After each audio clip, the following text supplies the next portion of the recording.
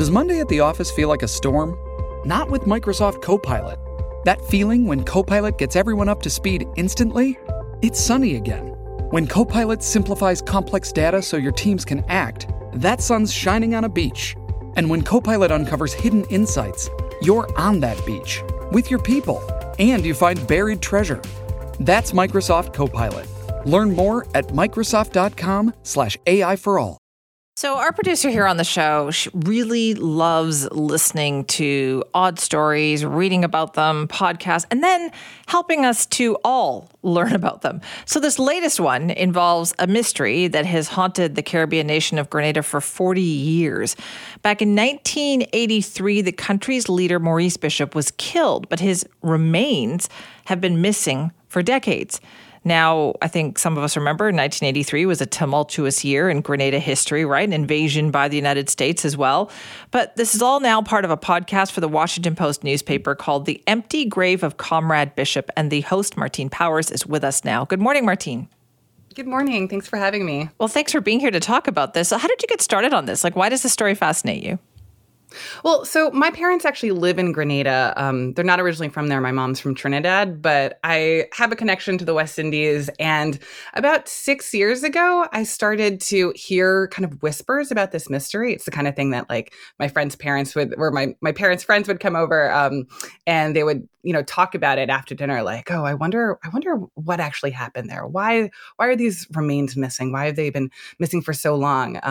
And so at some point I started to think well, has anyone actually really looked into this in a more rigorous way and really tried to report this out? What could have happened to these remains? And to be clear, it's not just him. His cabinet members, some of his allies and supporters, they were all murdered together, 8 people, and all of their remains are missing. And that's what makes this mystery even more kind of surprising and jaw-dropping. Yeah, it's kind of intriguing. Okay, so give us some history here about Maurice Bishop. So Maurice Bishop was the revolutionary leader of Grenada, prime minister for 4.5 years. He led this revolution that overthrew essentially a dictator, and he was incredibly popular. People, or at least many people in Grenada loved him. He could also be controversial. But the thing that kind of put him on the global radar was that he was a socialist. I think if you asked Americans at the time or people in the American government, they would say that he was veering towards communism. And that was what kind of got him involved in the Cold War, right? That Grenada was allied with the Soviets and with Cuba at a time when the U.S. cared a lot about those things. And so that's sort of what was swirling around this populist leader back then. Okay, and so then how was he killed and what happened after that? So he was actually killed in essentially a coup. There was different factions in the government, and his factions led essentially by his former deputy prime minister. They ended up executing him and some of the other cabinet members who were allied with him in what a lot of people describe as a power struggle. And some people push back against that narrative and say that it was a little bit more complicated than that. But I mean, it's a pretty grim scenario. This prime minister and his cabinet members basically lined up against a wall in this court right in the downtown, or this courtyard at a fort right in the downtown of Grenada. And they were killed with machine guns by essentially their own soldiers. Wow. Okay. I do feel like this is a lot of kind of forgotten history. And why was Grenada so significant at that time, Martine, enough to prompt a U.S. invasion? Well, it all goes back to the Cold War kind of, you're either with us or against us attitude. Because Prime Minister Maurice Bishop, he was really good personal friends with Fidel Castro of Cuba, and Cuban teachers and construction workers were being sent to Grenada to help kind of build up the country.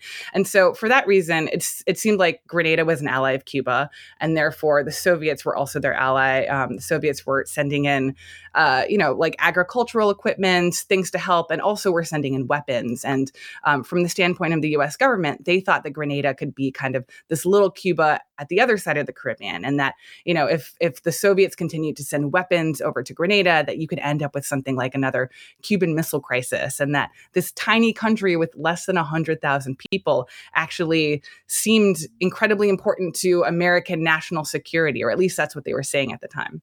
Right, because we forget that this was the tail end of the Cold War, right? It was only another couple of years before we started to see some big changes. Yeah, exactly. Though I think a lot of other people would point out that this wasn't just about communism, that this was also about what it meant to have a Black country with a Black leader that was kind of standing up to the U.S. Prime Minister Maurice Bishop, he was well known for giving these incredible speeches. I mean, he's just a really powerful orator. But a lot of the subject of the speeches was about the U.S. and about how the U.S. is running around giving speeches to everybody else about human rights when the U.S.'s own record on human rights is so spotty, and that America wants to kind of control everything that's happening in the Western Hemisphere. But he often used the term, we are nobody's backyard, right? That Grenada is often described as this tiny country in America's backyard. But he was insistent, we are nobody's backyard. America can't tell us what to do. And that was, and especially for a Black prime minister, I think that is also what got people, what put Bishop on the map, but I think might have rubbed some feathers the wrong way here in the U.S. So 40 years later, you're saying there's still no idea actually what happened to his remains? To say that there is no idea might be a little oversimplistic. So somebody knows something is what you're saying. Yes. There have been theories over the years, and there's evidence to suggest various kind of chains of custody or things that might have happened to these remains. And that's kind of the subject of the podcast, right? We go back and we talk to people who were there on the island at the time, both Grenadians and Americans, because there have been questions over the years about whether the U.S. might have had some role or responsibility for the disappearance of these bodies. And so we go back to try to report it out and follow these potential leads to try to figure out what's possible and what's not possible. And can you give us a hint of, are people still willing to talk about this, or is it just a time in history that people in Grenada would rather not talk about?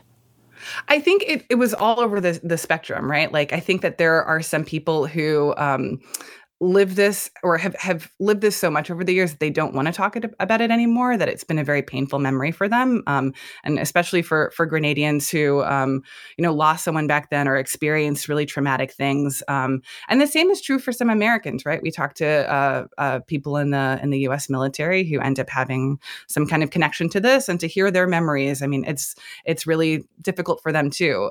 Though 40 years is also a long time, and we're just a part of the challenge of this is that people just forget a lot. And so there are other people that we've talked to where we're like, hey, we have a photo of you here, standing at this place.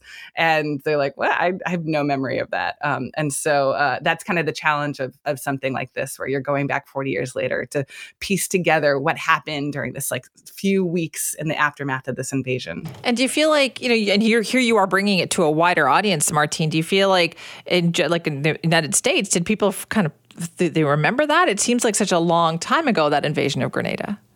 Yeah, I would say that unless you're a history buff, if you're under the age of 40 or you weren't alive at the time, almost no one I know is aware of this, right? That the idea that, the U.S. was a big deal. This tiny, yeah, it was a big deal back in 1983. And so, yeah, when I talk to slightly older people, oftentimes they're like, yeah, that's kind of whatever you. happened to that? That's kind of you to say, put it that way. It's just slightly, over the age of, or people who would have remembered 1983.